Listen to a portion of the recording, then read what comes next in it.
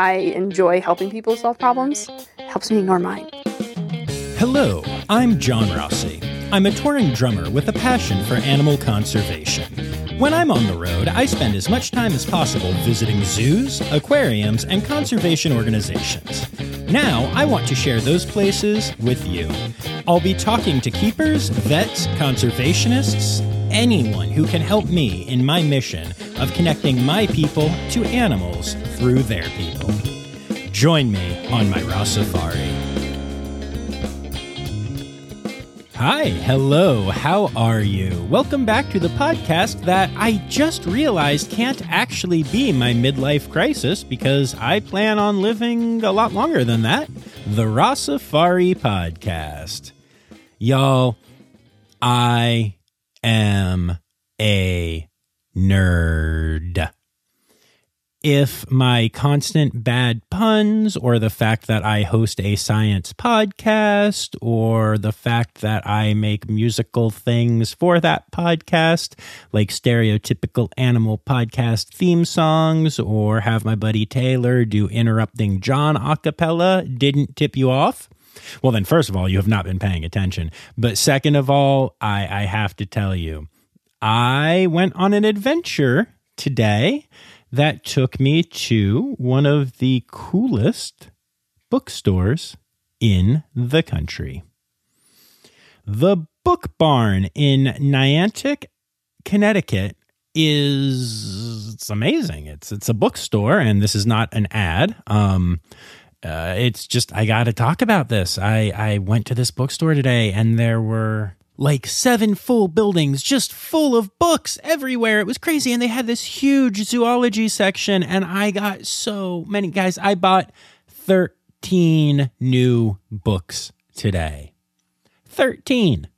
I'm a busy human. I am a podcaster. I am a musician. I have a life, y'all. I bought 13 books today, and I just thought that y'all would appreciate that, and knowing that I could not purchase every book that I saw that had anything to do with zoos.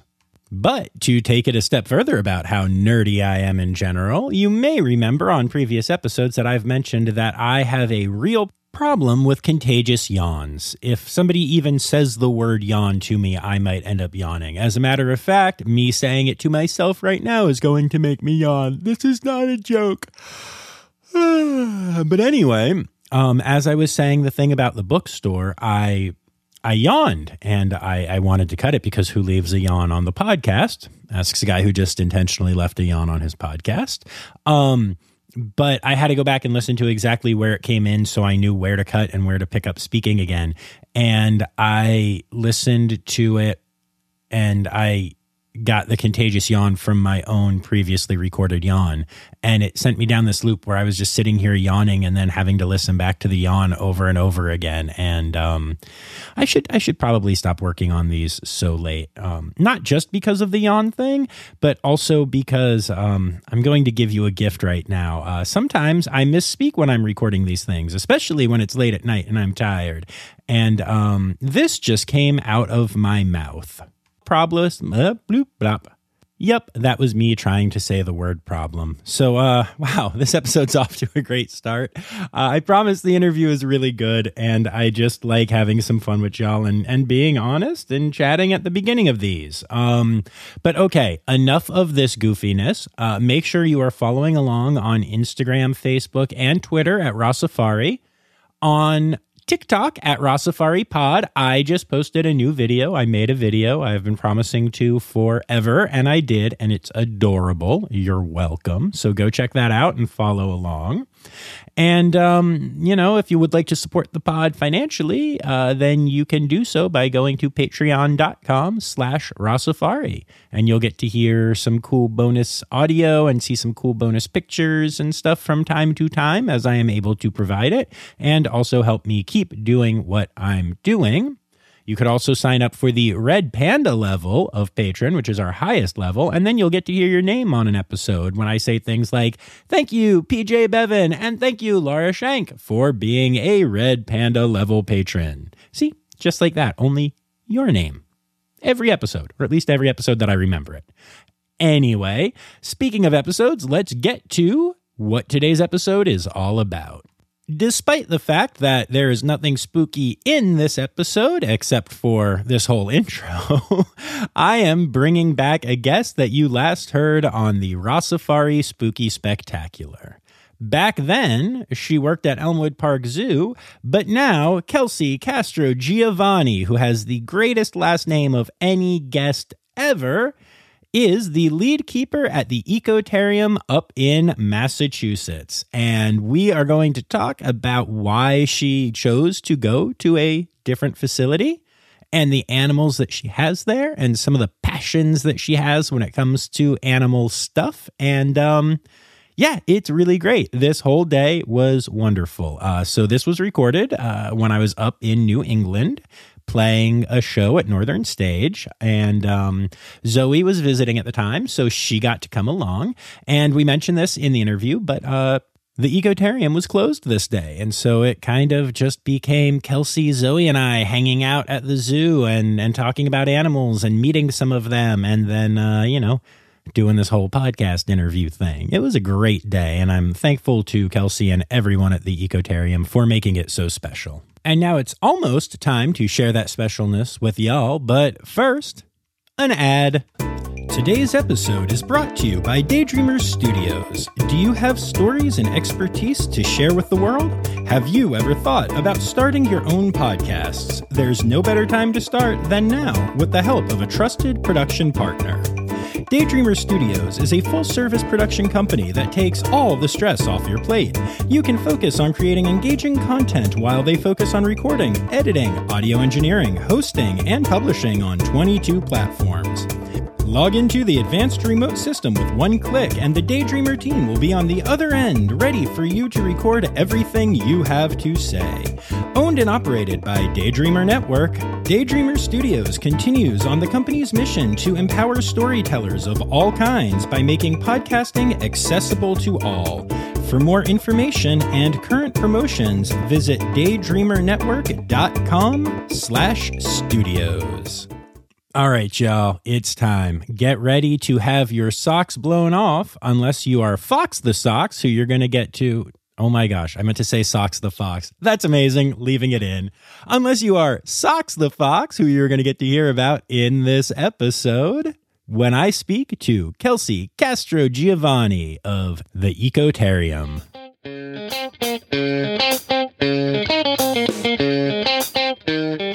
All right, so tell me who you are, where we are, and what you do here. Well, my name is Kelsey. I am the lead animal keeper here at the Ecotarium in Massachusetts. Yeah, and so the Ecotarium is not your standard zoo. So why don't you tell the listening public what the Ecotarium is? So we're actually a children's museum and zoo combo, which is pretty cool. We have a huge emphasis on education here, which is amazing, and I love having that focus myself. So we have lots of different exhibits inside that have to do with physics, or city science is like a whole section of one of our floors. We have this new section, which is actually really cool, where kids get to design video games and a dance party with lasers and stuff, which is pretty neat. But in all that, we also have some animal exhibits mixed in, and we have a big outside area with a bunch of different species as well. Very, very cool. And we have just completed a tour here, and it is really amazing. And so we will get to all of the cool animals, or at least some of the cool animals here, because there are many. But I kind of want to talk about you a little bit here. So you have been a guest before as part of the Spooky Spectacular, and now you're getting to do a whole podcast episode where I won't do weird voices. So congratulations on that. But we never really talked about like you or your career or anything, because I was so focused on mostly on my bad Dracula impression, honestly. So now I am curious, what got you into this field?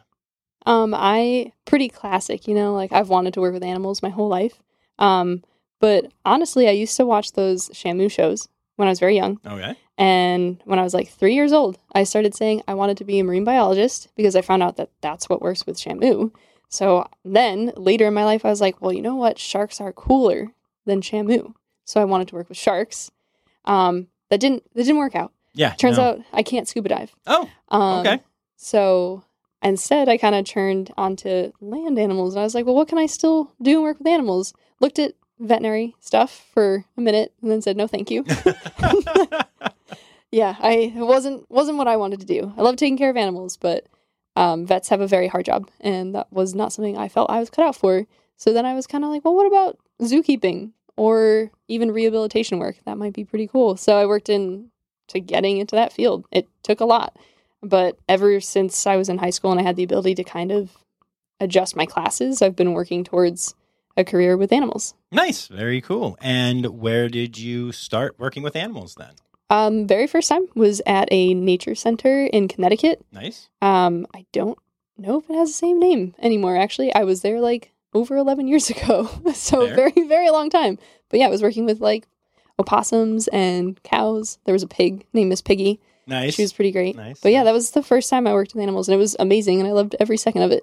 Very cool. And then, so you ended up at Elmwood Park Zoo, and that is where we met. And you know, shout out to EPZ and all the awesomeness there. And I'm really curious. So I know that you really loved Elmwood Park. You really love Elmwood Park Zoo. I don't want to put that in the past tense. But now you're in a new place, the Ecotarium. And other than just thinking that it had a cooler name, what was it like? Like, why did you decide to leave Elmwood and come here? Yeah, it's actually a super hard decision, and I'm sure lots of people struggle with it too throughout their careers, but I'd been at Elmwood for just over 5 years, which is quite a long time. I'd learned so much, and I love it there. Like, I love the animals, I love the facility, I hope them the best. They've got some really cool future plans too, which is exciting. I'm sad to not be a part of them anymore, but it's still exciting to hear about them. But I really wanted to keep growing my career, and I wanted to someday in the future be a manager or a supervisor, or maybe even work up to being a curator far, far in the future. That's like many decades down the road, but maybe someday. So I was kind of looking for an opportunity to keep going forward, and this opened up, and I'm actually a lead keeper now. So I do some supervisory work, and I get to help be a part of some of the bigger decisions, and really help out the curator, which for me is really exciting. And I feel like I'm learning stuff again, and I'm working with some species I've never worked with before, which is also really awesome because I moved to, it's a smaller facility than Elmwood was, but I'm working with ravens now, which I've never worked with. And I'm sure everyone on here knows corvids are amazing. Yes. So yes. It's pretty cool. It's been a different change, a nice change. But it's really neat. I get to keep moving my career forward, essentially. Yeah, that's really, really cool. And what was it like though? Like, talk me through. So one of the things, and I know I already told you this, but for those listening, one of the things that I really want to focus on here a little bit is we always talk about the journey on this podcast, but we never really focus on like the emotional feelings. Like, what was it like leaving Elmwood and the animals there? And I guess the people, whatever, there's some good people there, but mostly like, what is it like in your heart as you're making that decision to be like, this is what's right for me, but also, oh my gosh, I love animals there. And, you know, talk to me about that a little bit. It's honestly gut-wrenching. I'm not gonna lie, I cried. I cried when I was making the decision, when I was thinking about making the decision, after I'd made the decision, after I'd moved. She's crying right now. No, I'm not yet. Not yet. But no, it's definitely very hard. Like, you make really close connections with your animals, and they're not yours per se, but you know, you take care of them, you do everything for them. And I had really good relationships with several of the animals, like Mateo the ocelot. I worked with him for years, ever since he'd arrived at Elmwood. Elmwood getting ocelots was one of the reasons I was actually hired, because I had experience with ocelots before I started. And I think he liked me. He always said good morning and rubbed on the fence. He was a very good boy. But yeah, leaving your animals is hard. It's very, very hard. And it's easy to keep up with people.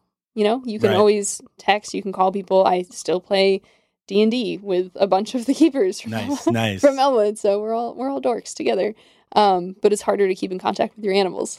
Yeah, that's true. They don't. Most of them don't have Facebook pages. No, not typically, and it's hard to FaceTime with them. You know, but yes, I've tried with a few. Yeah, it they work. They don't pay attention. No. It's not the same. No, it's really not.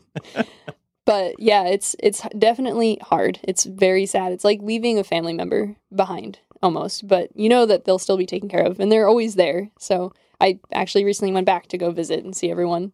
And it was, How was that? It was nice to see all the animals, but also sad. Yeah, I get that. Yeah. I saw Mateo. I didn't want to say hi because I was afraid that he would come over or something, and then I'd cry in public.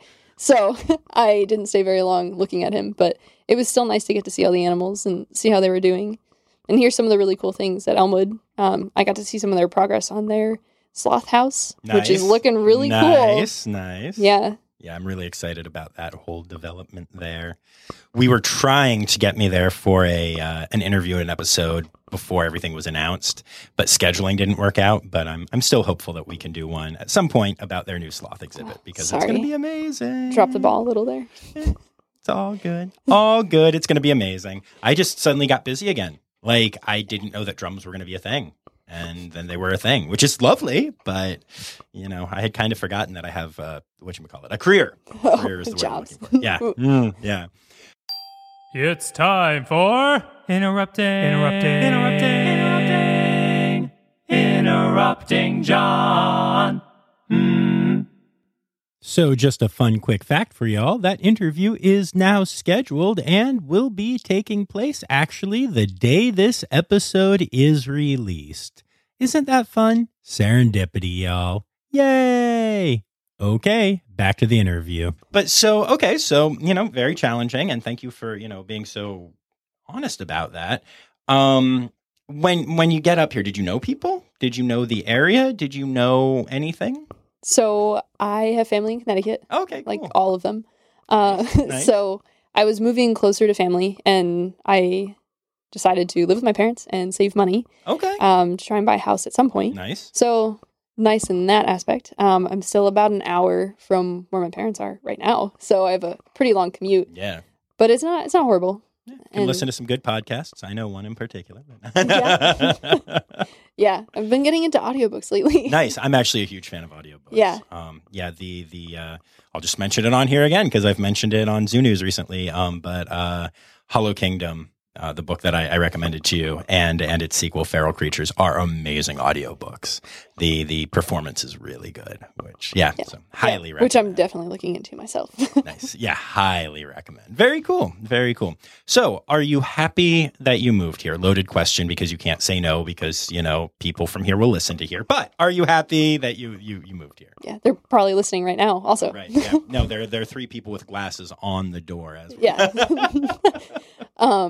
No, I am happy. It's been exciting. It's hard. A lot of learning to do because not only am I still doing keeper work, which means I have to learn how everything's done here because I know how to take care of animals, but everywhere is a little bit different. So I'm learning how to do that here, but I'm also learning all of the extra aspects of having a new position from what I had before. So it's been fun, busy, difficult, but I'm enjoying it. It's been really nice. Good. I'm really glad to hear that. Leadership is not something that everyone is cut out for. How's that going for you? How is learning to be more of a leader? I think it's not been bad. It's definitely pushing me more out. There's that confidence we're looking for. it's pushing me out of my comfort zone, which is kind of what I wanted to do. Right. Too. Because I don't want to be too comfortable in one position. Like I like being pushed to learn more and to do more. For me, that makes me happy. So it's been interesting, to say the least. But yeah, it's definitely been fun. I also love troubleshooting. That's like something that for me is really fun. Like I love helping to solve problems. I enjoy helping people solve problems. It helps me ignore mine.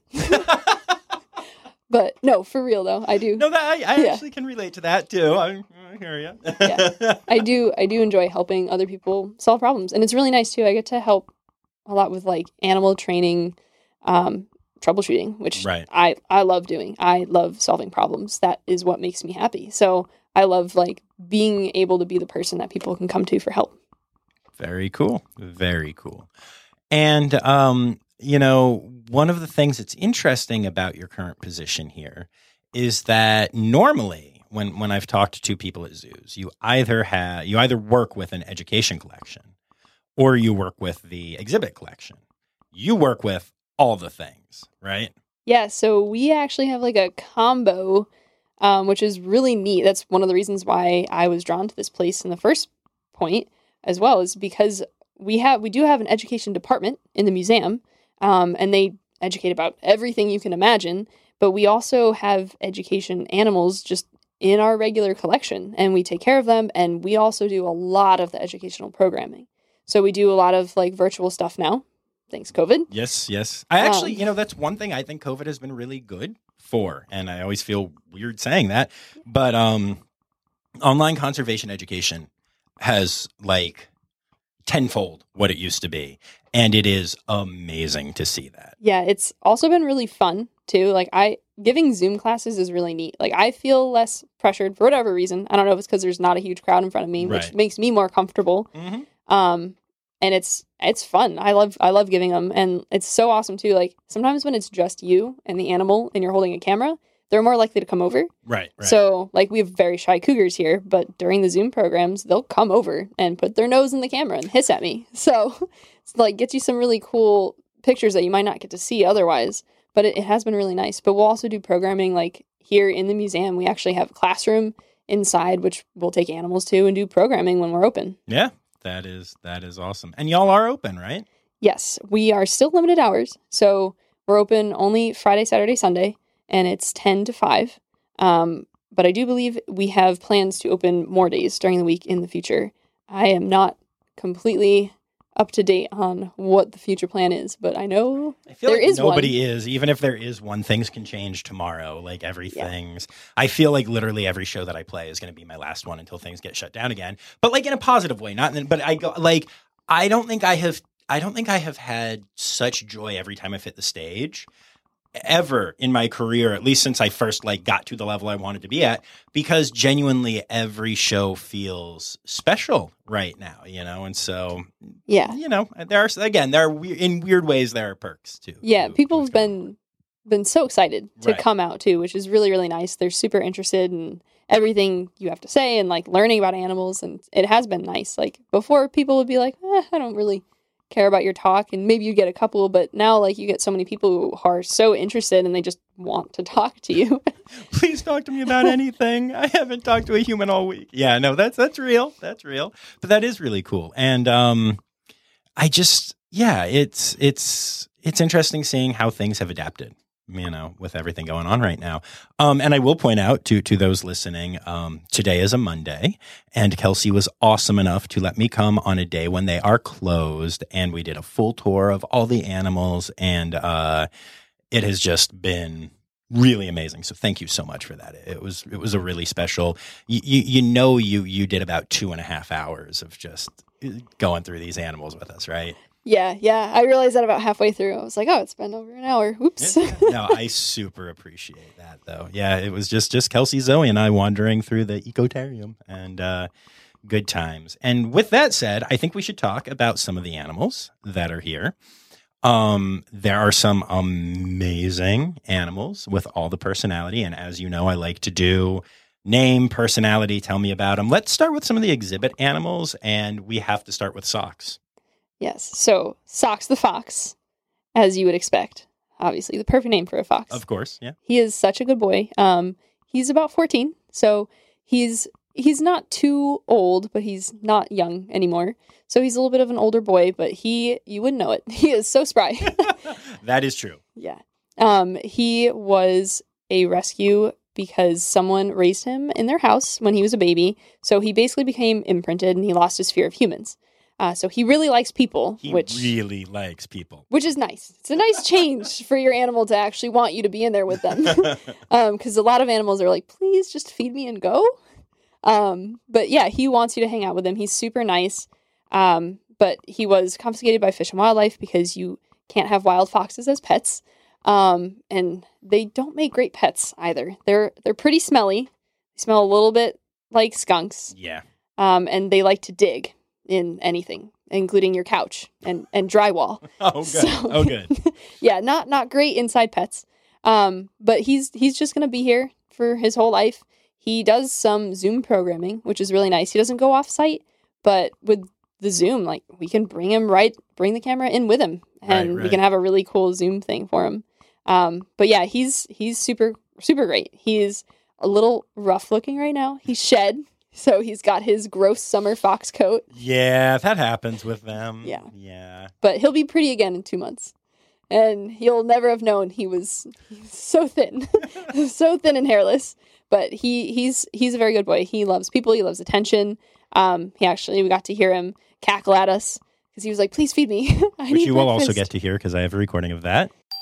It's time for interrupting John again. I mean, arguably, I could have just called this one Interrupting Socks, but I feel like Taylor wouldn't want to record a whole new thing for me. So here is Socks. Honestly, I love foxes so much, and Socks was amazing. Okay, back to the interview. Yeah, he's just such a good boy. You know, loves people, loves attention. He's a little ham. If you come up to the fence there, he likes to come over and say hi. Although sometimes he gets hot. So he goes and he lays out on a nice rock in the back there so he can cool off a little. Fair. And tell me a little bit. So you're saying that they dig. So he's on natural ground. So how do you compensate for that? So he does have a dig fence. So deep underground, there is a fence. So he can dig pretty far down, and he's really good at making holes. He actually just recently made a tunnel that was 2 feet deep and about 3.5 feet long. Quite impressive. Yeah. Wow. Yeah.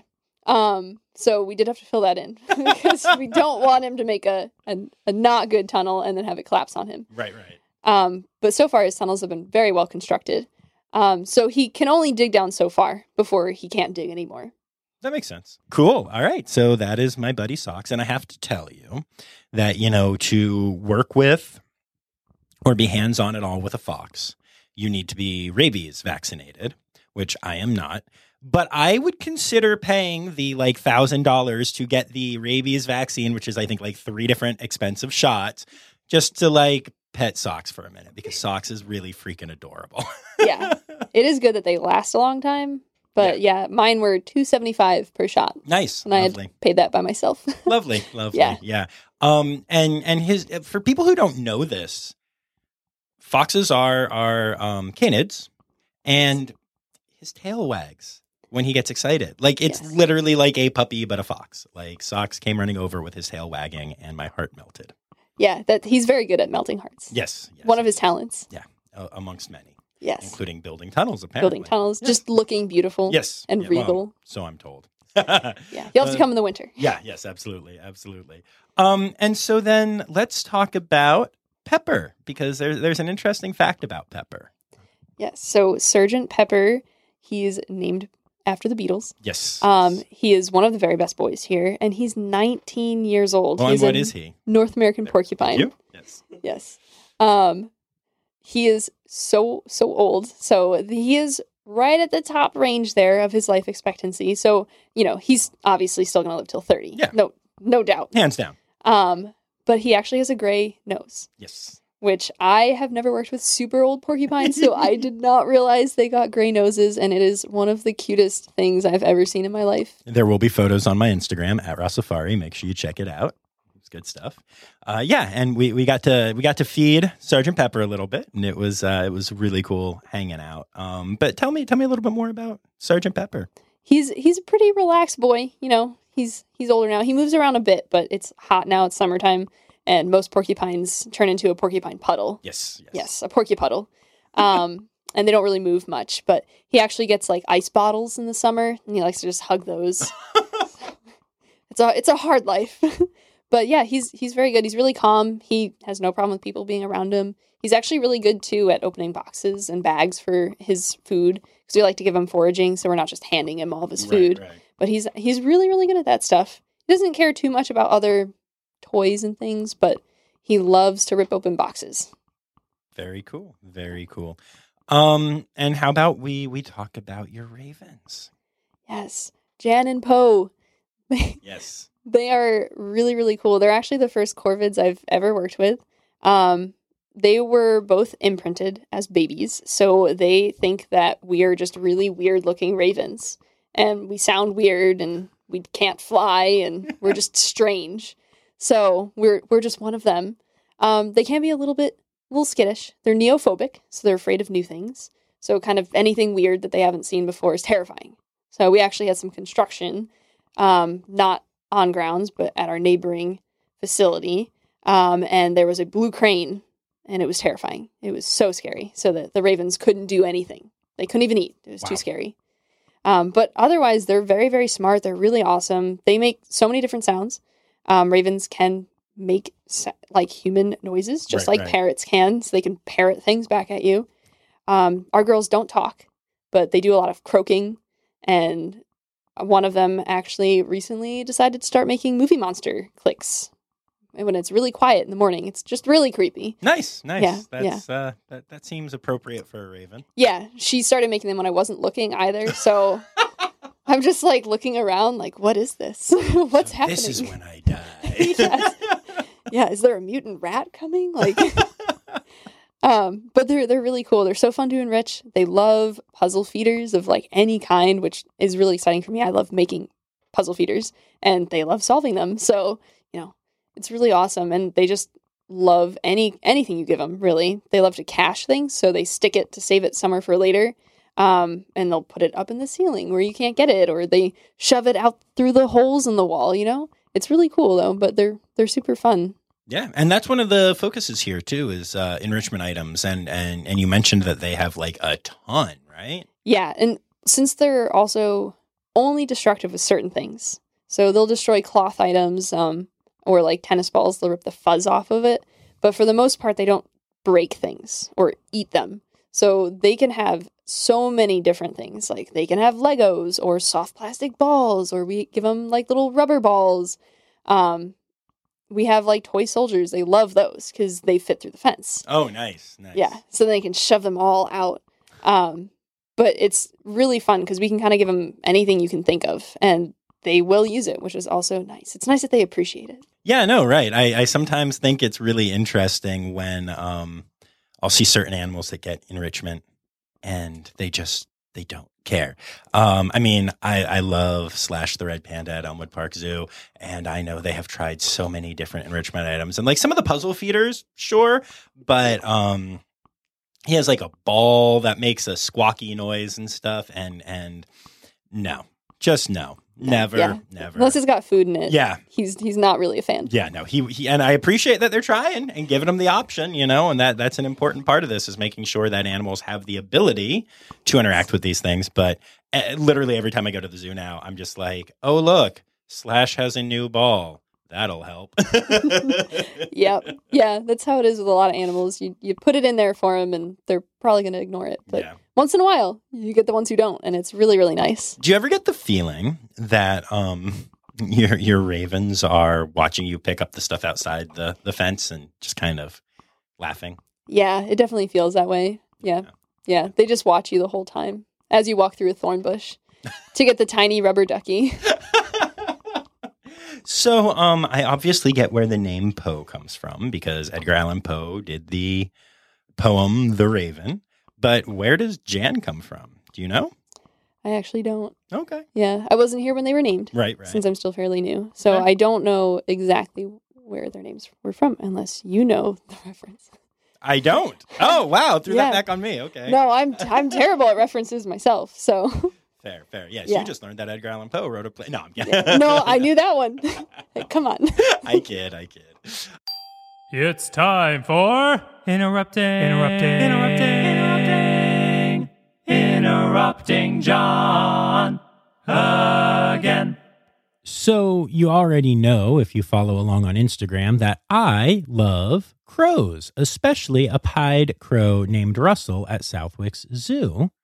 And crows are part of the corvid family, as are ravens, which, by the way, sound like this. She's also started making alien sounds recently. I don't know where she heard them, but if you ever watch like horror movies with big monsters and make like the clicky sound, she makes that sound now. Oh, good. But only early in the morning when it's quiet out. Nice. What's up? Such awesomely chatty animals. And also my favorite football team is the Baltimore Ravens. That's not really relevant to the episode, but we won today as I'm editing this. So Yay! Go Ravens! Woo! Sports. And now back to the interview. So we'll break away from animals for a second, because you have another passion when it comes to animal stuff, which is planning and like the future. And so tell me a little bit about what your thoughts are on that and how in your new role you're able to help shape that. So I get really, really excited when I get to think about like future plans and just making plans and stuff. Like it's exciting, to think about what things could be like. But it comes down to planning, right? Because we do have the museum as well. So we're trying to essentially expand on two fronts. We don't have any plans yet, obviously. Right. That's so far in the future. But and you just got here. Yeah, and just need to take the place by storm. Yes. But just it's nice that like I can help come up with some of those ideas and plans, and like obviously they're not all going to happen, and they'll be changed or adjusted. But it's still nice that like where I am now, I get to help. I get to discuss with our curator about this type of stuff and help her come up with ideas for our future plans, which is really, really nice. Yeah, that is really nice. And you sound so genuine about it. I love that, Kelsey. That is really awesome. Now, I know just from talking to you, in life, and we are friends and stuff. And so yay that.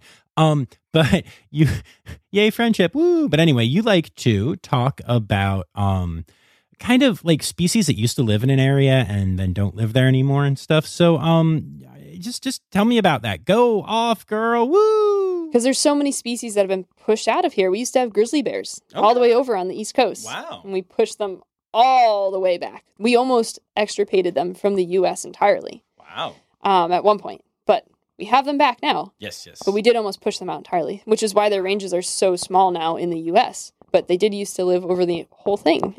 We used to have wapiti, or elk, all the way over here as well. And they also were pushed off to the side.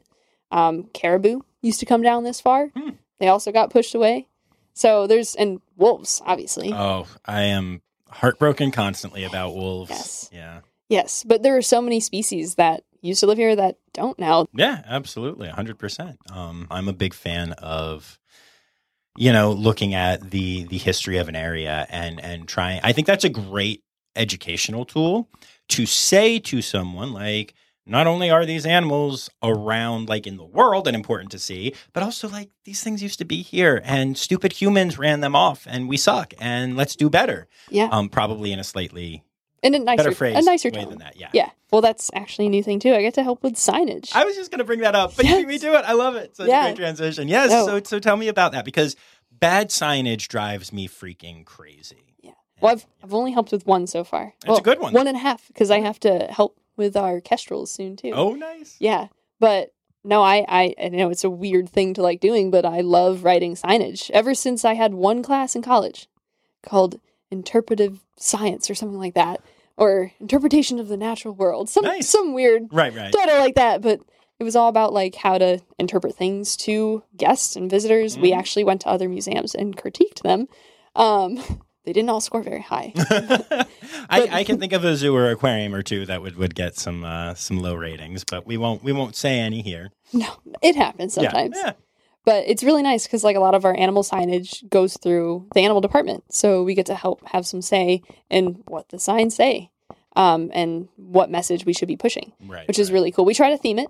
There's still like sections that are biodiversity, for example, so we'll want to write something about biodiversity and what it has to do with that species, but it's still really cool that we get to help do stuff like that. Mm-hmm. Absolutely. Now, I'm curious. So we're at the Ecotarium, and do you find that these new opportunities for helping to plan for the future and writing signage and all that stuff make your eco swell? Eco, okay. Yeah, I know. I thought of that on the way here, and I was so proud, and I wanted to cram it in, and I haven't forgotten. I appreciate good puns. Yeah, that wasn't a good pun. But... No, but it was still a pun. I love puns. Yeah, they're pretty much what fuel the podcast. Also animals, but mostly that. Yeah. No, but seriously, like, all dumb jokes aside, what does it do for you to know that you're having that kind of impact?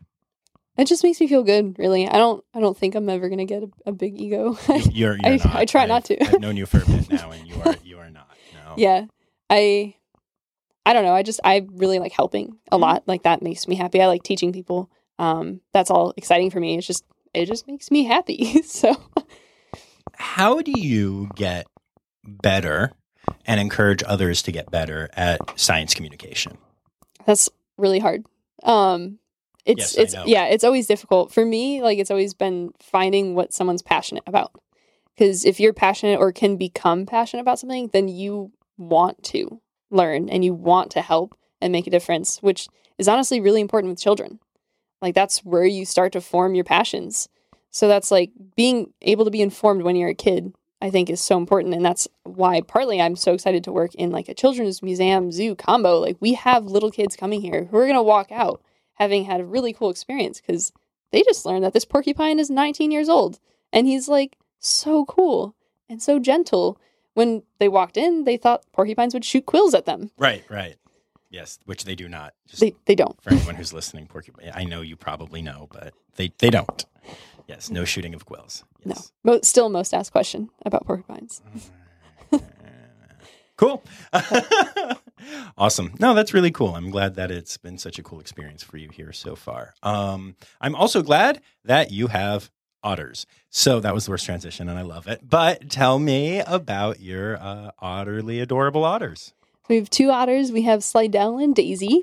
It's really actually kind of funny because it's basically the same dynamic that I worked with back in Elmwood. So we have a 15-year-old male, Slidell, and he lives with a 4 to 5-year-old female, Daisy, it's pretty crazy. Like that's almost exactly the same age ratio that Elmwood has. Right. So it's just funny that it's always like a young female with an old male. So it's the same thing. Like the males, they like their little girlfriends, but also they're like, please, I want to sleep. Does it get weird at all during, estrus? Yes, definitely. Slidell was not at all interested. and poor Daisy, she's just rubbing all over him and chasing him around, walking with her nose on his butt. And he's just like, please stop. Just don't. And she's like, wait, come back. That's amazing. Yeah, and they seem to get along well, though, overall. Like, they're grooming and playing. And yeah, they're very good. She's still usually the one to follow him around, which I think is what happens a lot still with Rocky and Piper. Piper is 100% on Rocky's butt all the time. Yeah. There have actually been times that I've been at Elmwood, and they are not together. They're in, like, separate places, and she'll be doing a thing, and she will stop what she is doing, look around with big eyes. I mean, I interpret it as almost like panic. Find him and be like, I'm not with Rocky, and go immediately over. It doesn't matter what she's doing. She can be playing with enrichment. She can be swimming. She has this sudden remembrance of the fact that she's not with Rock and then takes off for him. And it is adorable. Yeah, that happens a lot because Slidell will wake up first for food. Mm-hmm. So he'll come over and he's like, yes, please give me the fish. And then Daisy will look around. She's like, where'd he go? He's gone. And then she has to run over to him as fast as she can, right, of course, which also being an otter is so cute. Yes, adorable. Yeah, that's awesome. I have a question. So when I met Rocky, he did a vocalization when he was eating, which was the craziest thing I've ever heard. And I've since met some other North American river otters, and they didn't do this, but so I'm curious if this is a thing. But the yum yum yum yum yum yum yum yum yum yum yum yum, where he literally just sounds like he's saying yum. Is that just a weird Rocky thing, or does Slidell do that? Or our otters do not. Okay. They don't usually make sounds while they're eating. Okay. Other than little lip smacking sounds. Right. But no yum yum sounds. Okay. So he also doesn't scream like Rocky did. So. Rocky has been known to scream. Yeah. The yum yum was the craziest thing I think I've ever encountered with an animal sound, because it literally, he's saying the word yum over and over. And I know that's not what he's doing, but the fact that it is that exact vocalization is, yum yum yum yum yum yum yum yum yum yum just kills me. Yeah. So there's no yum yums. Okay. And no yelling. But Daisy's actually pretty vocal. She chirps a lot, like all the time. Nice. Yeah, which is pretty cool to hear that more often, because otters aren't typically crazy vocal, so right. But she tends to chirp quite often. Nice. Very cool. So let's move on to the education collection a little bit here. And so just talk me through some of what you got and who we got to hang out with today. Ooh, well, some of the standout animals that are, there are stars, let's be fair. We have Pidge. He is a pigeon. Pidge is ridiculous. Yeah, he's not too old. He's about 4 to 5, so he's still a young boy. A little bit of a teenager, so he has his moods sometimes. But overall, he's a very good boy. He loves training. He loves coming out. He's actually being free flight trained, so we'd love to use him during programs. He's still sometimes a booger. He'll land on people's heads, it's kind of a no-no. We don't want him to do that because then sometimes he pecks you, or he falls off because hair is slippery, and then he claws his way down the back of your neck. Lovely, yeah. Lovely. But he is, for the most part, really, really good. He's great at doing A to Bs, which he'll fly from person to person when you ask for him. He's really good at directional flights, so you say, go over there. He will. So he's really good, and we use him for programming already, but we'd love to, train him even further on free flights, which would just be awesome. Yeah, that would be amazing. And he really did a great job with us in the room.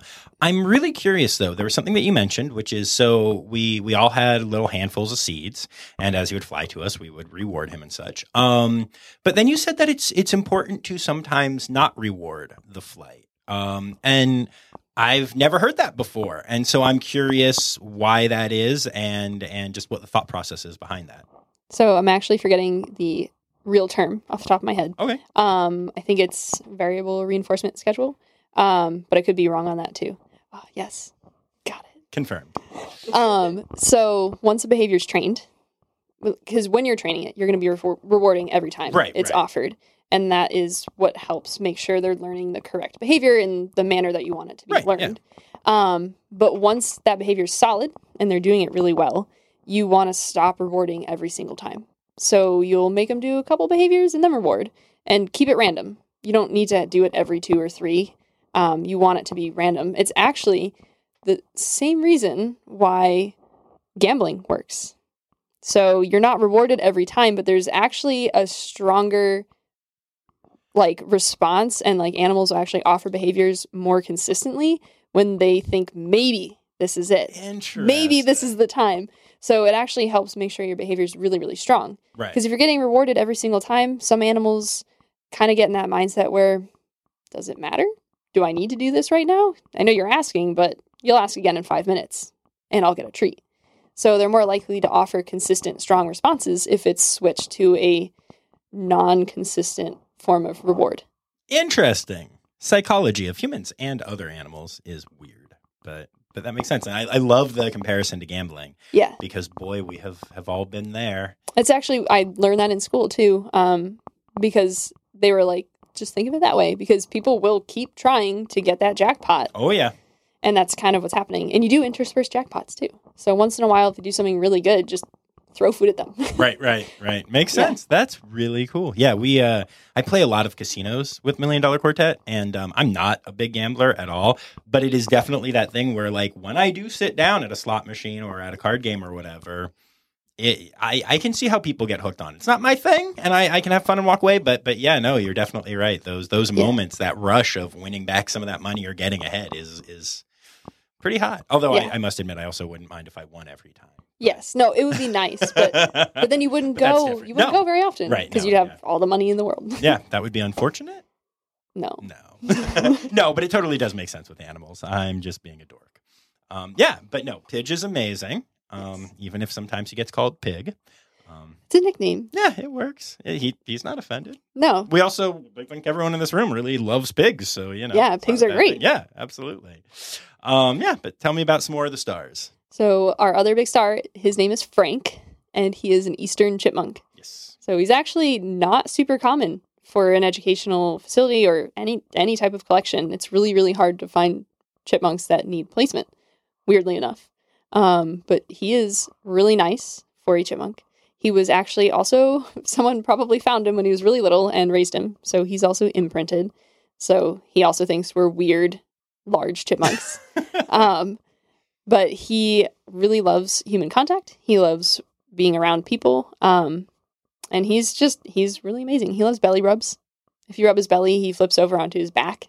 He does chew on you the whole time, which doesn't hurt per se. No, it's super gentle. Super gentle. Yeah, he can bite kind of hard sometimes, though. Fair. But yeah, we're setting up a table for him because we want him to be able to go out on educational programs. He has had a Facebook Live. Oh, So if you fancy. Yeah, if you ever want to see him run around on a table, look up on Facebook. Nice. That's really cool. Do you find that when people see Frank, they're excited to be like interacting with a chipmunk? Or is it like, yeah, I see like 30 of these a day when I'm out in the woods? Surprisingly, everyone I've ever met is super excited that we have a really nice chipmunk. I mean, to be fair, I was really excited. Yeah. It's not that surprising. Also because, I've met all these weird animals and cool animals and I've seen a bunch of chipmunks, but it's not every day you get to meet a chipmunk. Yeah, you sometimes forget about the native guys. Like, there are some really, really cool species that live right in your backyard, but they do sometimes get ignored because there are also amazing species that live everywhere else. Yeah. But yeah, you sometimes forget to think like about those awesome animals that maybe you see every day, but you don't interact with. But yeah, he's so great, and we're really hoping he can do more programs and stuff. He is in training because he's still young. He's just about a year old now. Very cool. And then to his right, between the two stars, is the elder spokesman of the ambassador room, if you want to call it that. Yes. So tell me about her. Her name is Sassy. She is a southern flying squirrel. She's about 11 and a half, which is really, really old. Their lifespan is typically around 9 years. Yeah. So she's old. Yeah. She's been through a lot. She's a really old lady. So she's retired. She doesn't go on programs. She's just kind of here now to live her life out. So she gets all the nuts she could ever want. So much peanut butter. But she's been through a lot in the last year or so now. She actually has an amputated tail. So we like to joke that she is our flying hamster because she has a little hamster butt now. But she's been really good. Like, she healed so well from that. And she's got cataracts in both eyes. She has another eye issue in one of her eyes, so she can't see. So we're keeping an eye on her in case it does become time. But she's been fine. She runs around. She's always awake in the morning, and she's like, "Hey, I need my peanut butter, thanks." She really doesn't want to eat her veggies anymore, though. She's like nuts or nothing. That's really cute.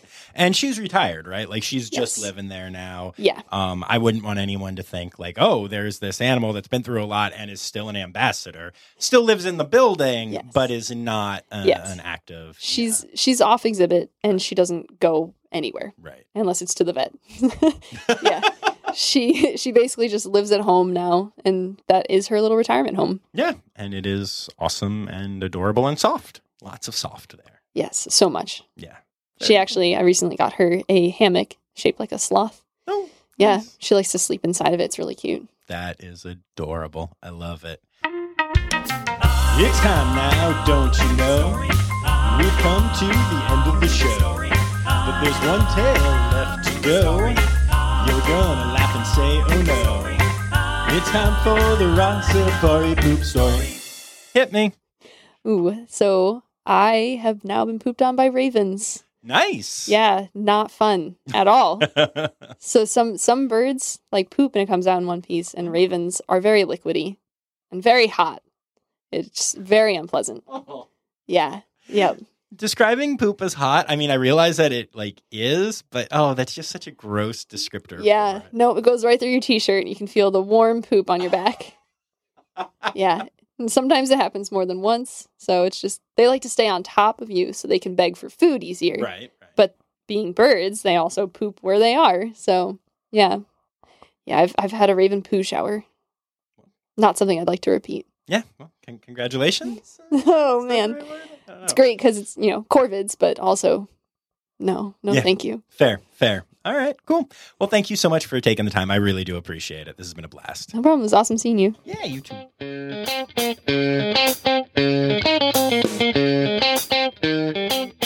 Oh, wasn't that awesome? I really like Kelsey. She is such an authentic individual. I think she's got such a pure heart and is such a cool human.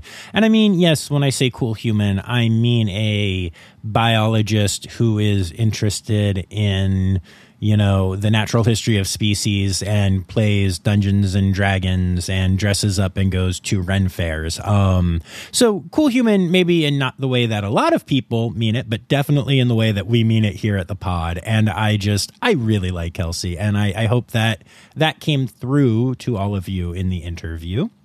You can check out the Ecotarium online. Their social media is at Ecotarium, or you can visit ecotarium.org, and it's spelled ECOTARIUM. Don't worry, there are awesome pictures of Socks the Fox. Or, like I said at the intro, Fox the Socks, one or the other. Anyway, here are those lovely, lovely Stydirk. The Rossafari podcast is produced, hosted, and engineered by John Rossi. Editing and fact-checking by John and Dr. Zoe Vesley Gross. Our theme song is Sevens by Nathan Burke, performed by Nathan and John. Interrupting John theme and additional voices by Taylor Isaac Gray. You can reach John directly on Instagram and Facebook at Rossafari or by email at rossafaripod@gmail.com. Rossafari is part of the Daydreamer Media Network. Now, stop listening to me and go visit a zoo.